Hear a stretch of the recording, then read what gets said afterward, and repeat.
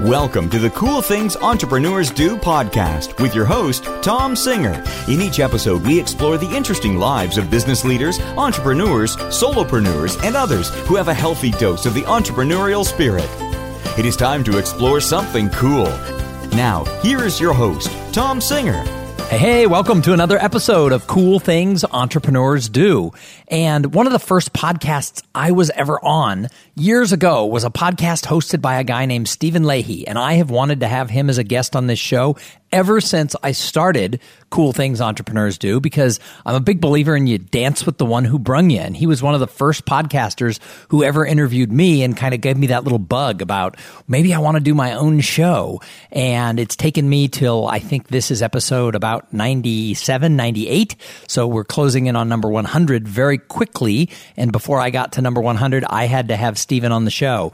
So he is a wealth of information. He works as a corporate recruiter. So he is the guy who helps put the right people in the right seats on the bus in corporations. And then he's also a consultant and helps small businesses learn sort of how to do all the crazy things that we have to do to be able to survive. And he's just a really nice guy. And I've found, I just don't have time to interview people who aren't nice. And he comes up to the top of that list of people who are just really, really good people to chat with. So Stephen Leahy, welcome to the show. Well, I'm honored to be here, Tom. And by the way, I should tell the listeners, you've been on my podcast twice, and both of those episodes are absolutely must-listens because, of course, listening to Tom's podcast now, but Tom always has good things to say, and it's no BS. It's basically telling the truth about building relationships and networking, which is really one of my favorite subjects. And so I admire you, Tom. That's why you were on the podcast, because you're for real. You have integrity. So here we are, the Mutual Admiration Society, as we kick off the podcast. Well, thank you. Not all guests are required to praise me at the beginning of the show, but it's actually a pretty good idea. I think I'm going to start recommending it. No, seriously, thank you so much, and thank you for being here. So I gave a quick little overview. Why don't you tell everybody who you are and what you do in your own words? Well, I've been self-employed for a while, for about 15 years now. And as you said, I currently run two businesses. And there's an executive search firm that I founded in 2000. So I've been doing that since the outset of becoming self-employed. And the other one is a business that basically triggered this interview. And you were part of my podcast that's associated with that business. And it's a consulting practice, but it's very targeted. It's focused on solo professionals. So people who provide some sort of professional service to other businesses and are probably very good at what they do, but could use some personalized guidance to make their sales and marketing life easier. Story of my life. So tell everybody what your podcast is called and how they can find it. Let's just start up front with the good news of where to find Stephen. Well, when I launched my new site, I went from my old URL, which was Small Business Talent, to my name, which is Stephen, S-T-E-P-H-E-N, Leahy, L-A-H-E-Y. So StephenLeahy.com is where you'll find the podcast, or on iTunes under Smart Solo Business. And it's the Smart Solo Business podcast. Very cool. So you said that 15 years ago you started your executive search firm. And so before I kind of get into sort of what led you into doing that, I think executive search is one of the most misunderstood businesses that are out there. In fact, 2 episodes ago, I interviewed someone who runs a speakers bureau. And I think that's another industry that people know they exist, but they don't really know what they do. So when we say executive search, why don't you tell everybody kind of what you do, what that's all about? Well, I will say this. And her name was Vogel, but what was her first name? Yeah, Nancy Vogel runs Nancy Vogel Speakers. She was. I listened to that podcast and I thought to myself, "Wow, that's a lot like what an executive search firm does." And basically, we're matchmakers in the labor market. So imagine that you're a $1 billion company. In the case of my focus, my niche, you're a food company, and your vice president of marketing comes to you and says, sorry to say this, but, I'm leaving. Here's my 2 weeks notice. What happens is then you need to find someone who comes as close as humanly possible to having already done the job that you're going to ask them to do, because it's risky in the best case scenario to hire somebody because, are they really going to be a match for your culture? Are they really as good as they look on paper and so on? And so that's what I do. I help defray risk on the corporate side. That's why they pay me the big bucks to place people. And for candidates, it's basically a free service because I'm a matchmaker for them too. And the misunderstood thing about recruiters is I'm never trying to sort of sell them on why they should leave their company. Because unless they have some kind of systematic blockage at their own company that's preventing them from making progress, it's always a risk. It's a gamble to make a move. But if they do, if they're saying, well, unless my boss gets hit by a bus, I'm staying at where I'm at. I can't arrange for their boss to be hit by a bus, nor would I. So I say, maybe you need to start looking outside because, reasonable progress and reasonable time is what is going to show on your resume or not. And, when people start to stagnate, they start to get a little concerned, and they should. Why did I get my MBA if I'm just going to stay at this level? And, why did I invest all my time and energy in building a career when it's going to stall out? So that's what we do. And I think both sides are very important. But, we're paid by the corporations, obviously, not the candidates.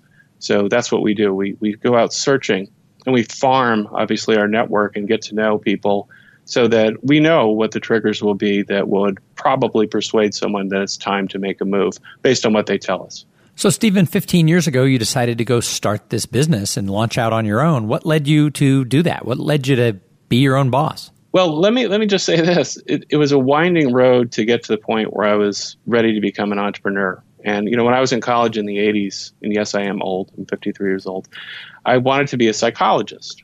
That doesn't sound like being an entrepreneur. It wasn't. And business really wasn't even on my radar screen. And I wanted to help people. And so little did I know that you can actually help people in business. But after a few years out of college, I had got involved with Dale Carnegie and Associates and been recruited into their organization after I took a course and really was interested in personal development, was selling sales training. I started to realize the kind of impact that you can have on people with a business. And it was very positive. And that got me thinking about, well, what could I do on my own where I wouldn't have to deal with politics and all kinds of nonsense that just naturally goes with working for someone else. I mean, it's just the way it is. And I think a lot of people who listen to this show are in that spot. I mean, I believe there's a lot of people out there who the office politics is killing me. The commute is killing me. The BS is killing me. Answering to someone who doesn't really seem to care is killing me. And so I think there's a lot of people out there who are kind of triggered by those things. So what made you take that leap? Well, ultimately what happened was I started to say, and this tells you something about my mindset. I'm not like a leap and the net will appear kind of a person. I'm like, really? So you normally want to build a net and then a subnet and then maybe have some foam down below the net. I mean, I'm more conservative than a lot of entrepreneurs, at least the stereotypical entrepreneur.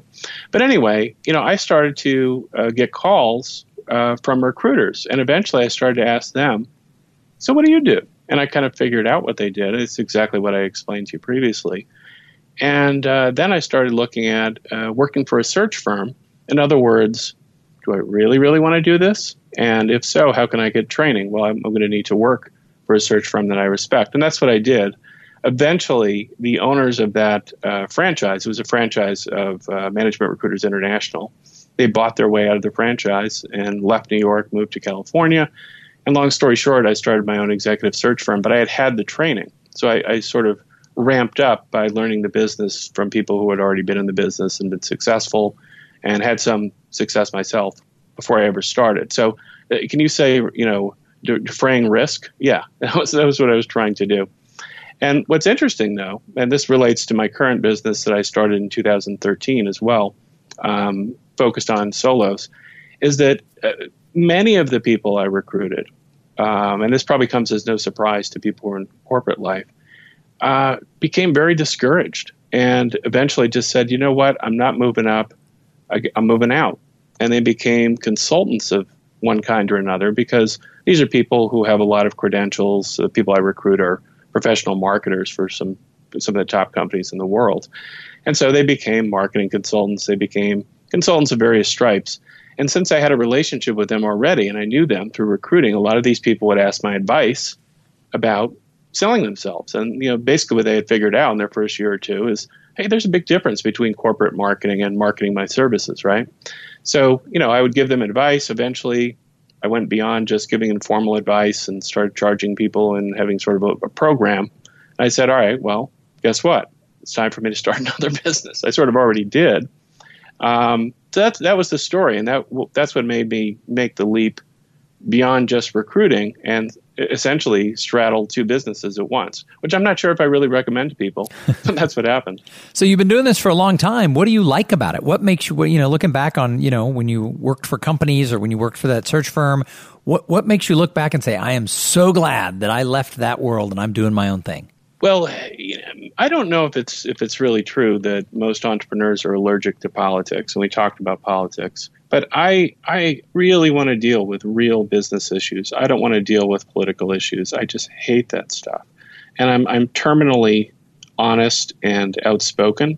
And you can imagine that doesn't fly necessarily in sensitive political situations. So I just absolutely love that I can be who I am and be pretty outspoken, and I don't have to deal with politics. I can deal with real issues. And it's not that they're necessarily more fun to deal with, but it's more true to my nature. If you're dealing with real issues that are going to affect your business versus tiptoeing around the politics. And I just love helping people in a personalized way that's focused on getting them results versus your boss saying, well, how could you upsell, cross-sell, whatever. In other words, trying to squeeze out some more dollars to end the quarter stronger versus actually acting in the client's interest. So if I seem a tad self-righteous, it's because I had some experiences that I'm sure people can relate to where I just felt that the integrity wasn't quite where I wanted it to be. And what I don't like is the number of hours I work sometimes. And like I said, I made the choice to straddle two businesses. I wouldn't necessarily recommend that unless people are really comfortable with maybe 5 or 6 hours of sleep a night. And that's something I can do for a while, but I've also let it squeeze out exercise to some degree. And that's something I need to work on, as I do that. So it's not easy, but it's certainly to me a lot better just in terms of resonating with my values. And that's enough for me right now. So you interview a lot of people on your podcast who are, you mentioned you work with a lot of people who are solopreneurs, and that's where you do a lot of your consulting work is with sort of that small business or that solopreneur business.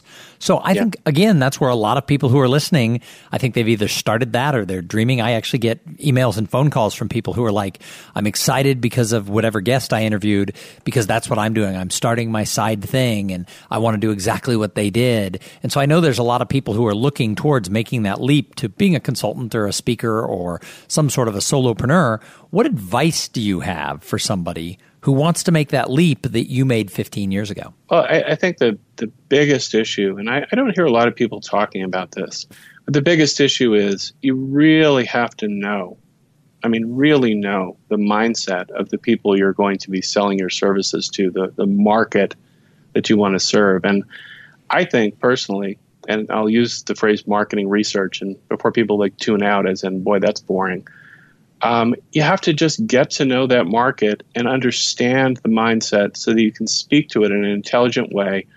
And you can understand, okay, can I really bring unique value to them, value that they really want, and that's hard for them to find? And if you can't do that, you're probably going to fail. Honestly, you'll burn out eventually. It'll just be an up. Some people like rolling a huge heavy rock up a hill every day. I don't. It's hard enough to develop new business. But if you're not focused on the right market or market segment, it's just so much harder. So I would say know what market you want to serve inside out. At that point, sales skills will be secondary. You can sell reasonably well. You'll be fine.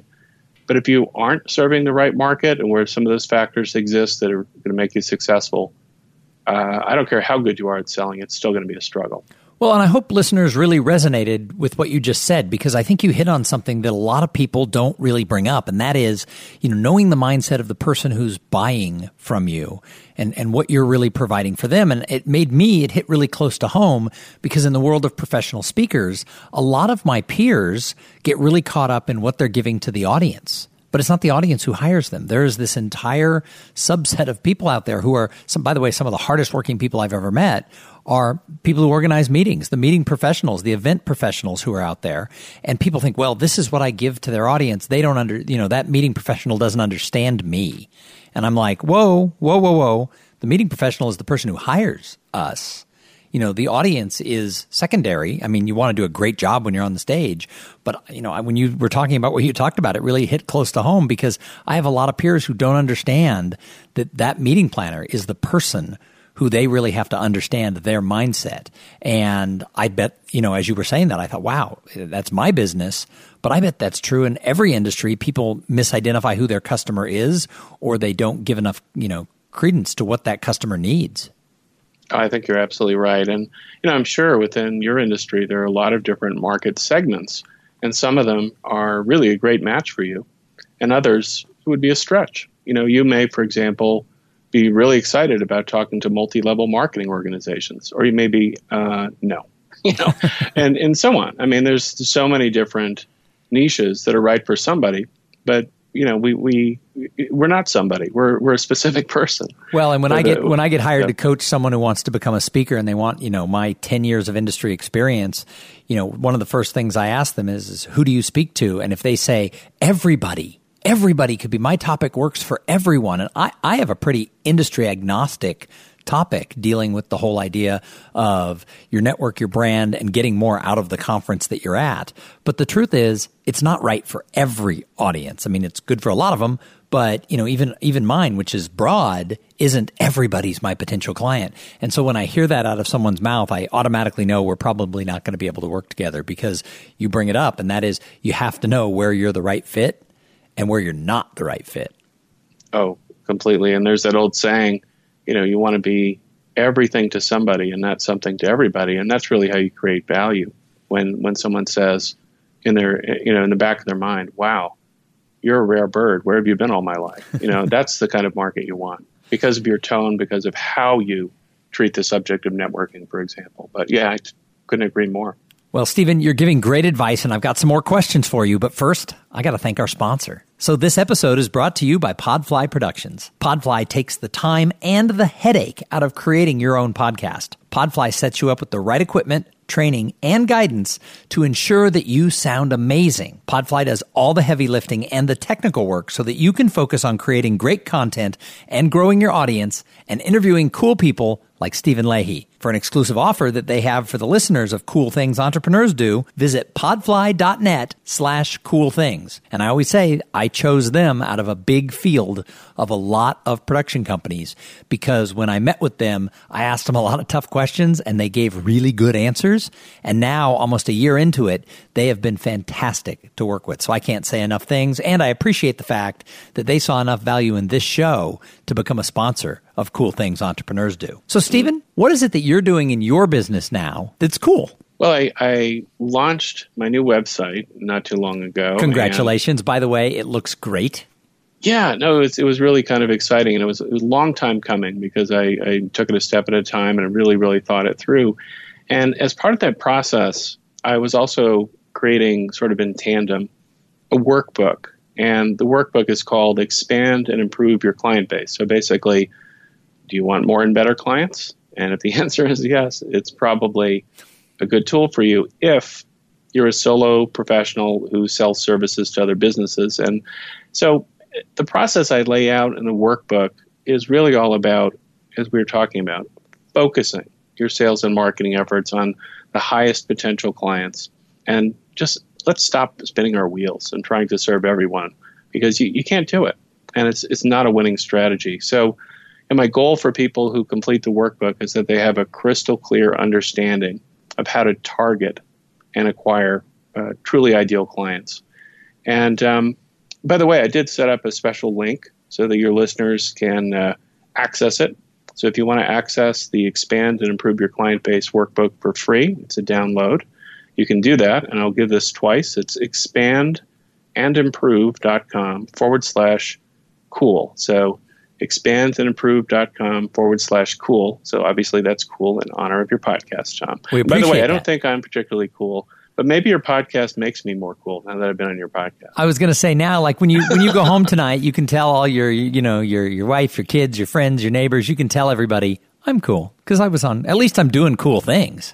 Well, at least temporarily cool. Maybe maybe it wears off and then I have to be back on again. I'm not sure. I have to replenish my cool. I was interviewed on Cool Things Entrepreneurs Do, which is proof that I'm an entrepreneur doing cool things. I think I should have little badges printed up for everybody. Proof that I'm doing cool things. I would wear a badge. I would do that. You could, some free advertising, free T-shirt. I'm always up for that. So anyway. I think in addition to doing cool things themselves, I think some of the best entrepreneurs are observers. I think really good entrepreneurs are watching what other people are doing out there. But sometimes we get caught up in this world where all we ever do when we come on shows like this is talk about ourselves. So I love to ask my guests, what's something you see somebody else doing where you think, wow, they're crushing it? Well, I am so impressed by this particular sales trainer. And I've taken a lot of sales training. I've read quite a few sales books, and much of it is pretty good. There's a guy named Ian Altman. It's Altman, and his latest book is called Same Side Selling. And I've told him, and I've told anybody who will listen who sells services, it is probably the most powerful sales book for people who sell services that I've ever seen. And it's incredible how artful this book is put together so that it makes very complex topics easy to grasp, easy to learn from, and easy to apply. And so, I rave about very few books, but Same Side Selling by Ian Altman it's just a game changer. And I'm excited because when I discover new ideas, I'm always trying to figure out, all right, well, how can I use this? How can I use this? And I've started to use it, and it really works. So there you go. There's my little cheerleader speech. I think people, if they're readers, and they sell, they really should get Same Side Selling by Ian Altman. Excellent. So I also think that in addition to being good observers, I think great entrepreneurs want to leave a mark that goes beyond their business. So I love to ask people, what do you do to give back to the greater good? Well, I started out right out of college briefly in the nonprofit world. And then, as I mentioned, I moved to Dale Carnegie a few years out, and I was fundraising. And so I have this in the back of my mind, this desire to affiliate with a good cause. And I guess if I'm honest, almost everything I do, I consider a cause. And Hunger Action is a cause that really motivates me because you and I were talking before we recorded the podcast, and I said, if your kids are hungry, nothing else matters. And Feeding America is an organization that I got exposed to a few years ago, and I just got so excited about what they were doing. They actually work with some of my clients. I recruit for large food companies.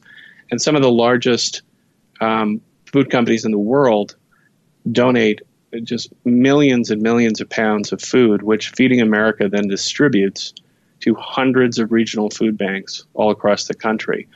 And through Feeding America, I connected with my local food bank. Well, it's a regional food bank. It's based near me.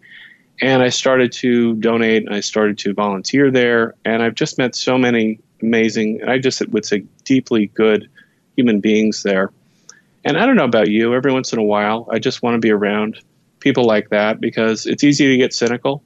And, they inspire me to be a better person and just kind of renew my faith. So that's what I'm involved with lately. See, and I love that because I do agree that what we talked about, that, if your kids are hungry, you can't get anything, you're not going to be able to get anything to the next level. That's the sort of basic need, is to make sure your family's fed.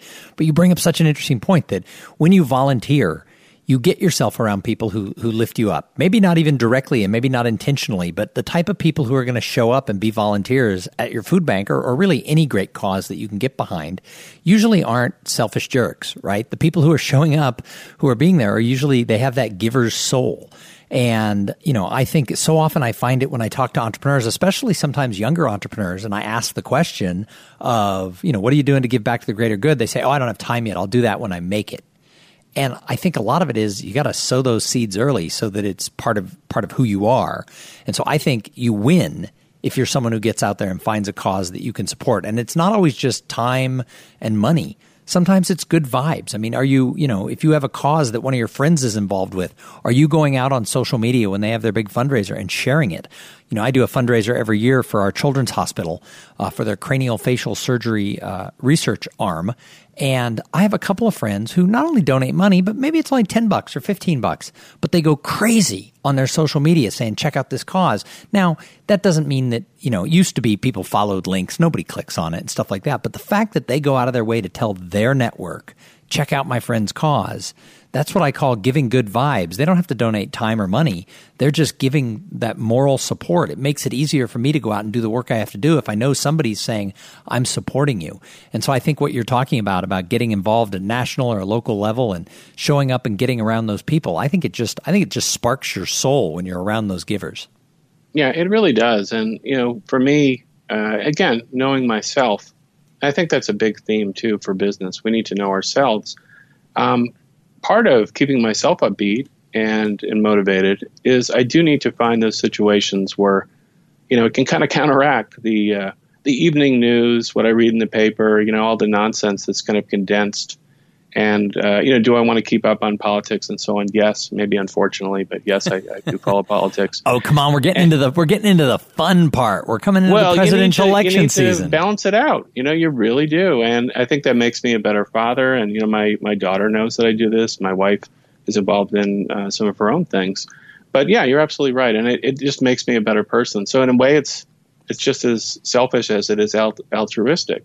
It's part of how I feel good in life is I want to do something like that. And we sort of, we are what we do to some degree, I think. You can only argue that you're the person you want to be and sort of conceptually argue that. But if you don't do anything along the lines of your values, then are you? That's a good question, right? Well, and I think, when we really look at the people who've left a mark, I think they've done more than just build big businesses. I mean, if you look at what Gates and Buffett have done with their pledge to leave most of their fortune to charity, I think that goes a long way. And if you go back and, look at what Carnegie did, with all of, founding universities and arts things and museums and things like that. Otherwise, would we really remember his steel company in a world where, steel's been offshored and isn't necessarily, something huge in America? Maybe not, but there's more to it than just building the giant business. I think that to be a whole person, you have to find that way to give back. So I think, you hit on it exactly right. Yeah, I think you're absolutely right. That's a great point.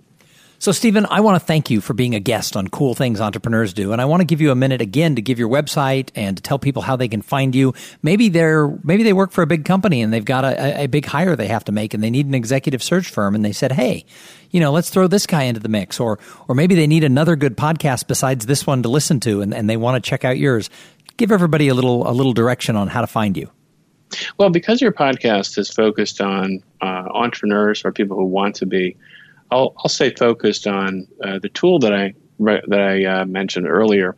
I created this tool called Expand and Improve Your Client Base, and it really is a workbook. It's an interactive tool, and I will just offer this to them, your listeners, for free at expandandimprove.com/cool. And so get that. And of course, if you want to visit my website and check out my blog and my podcast, I encourage you to do that too.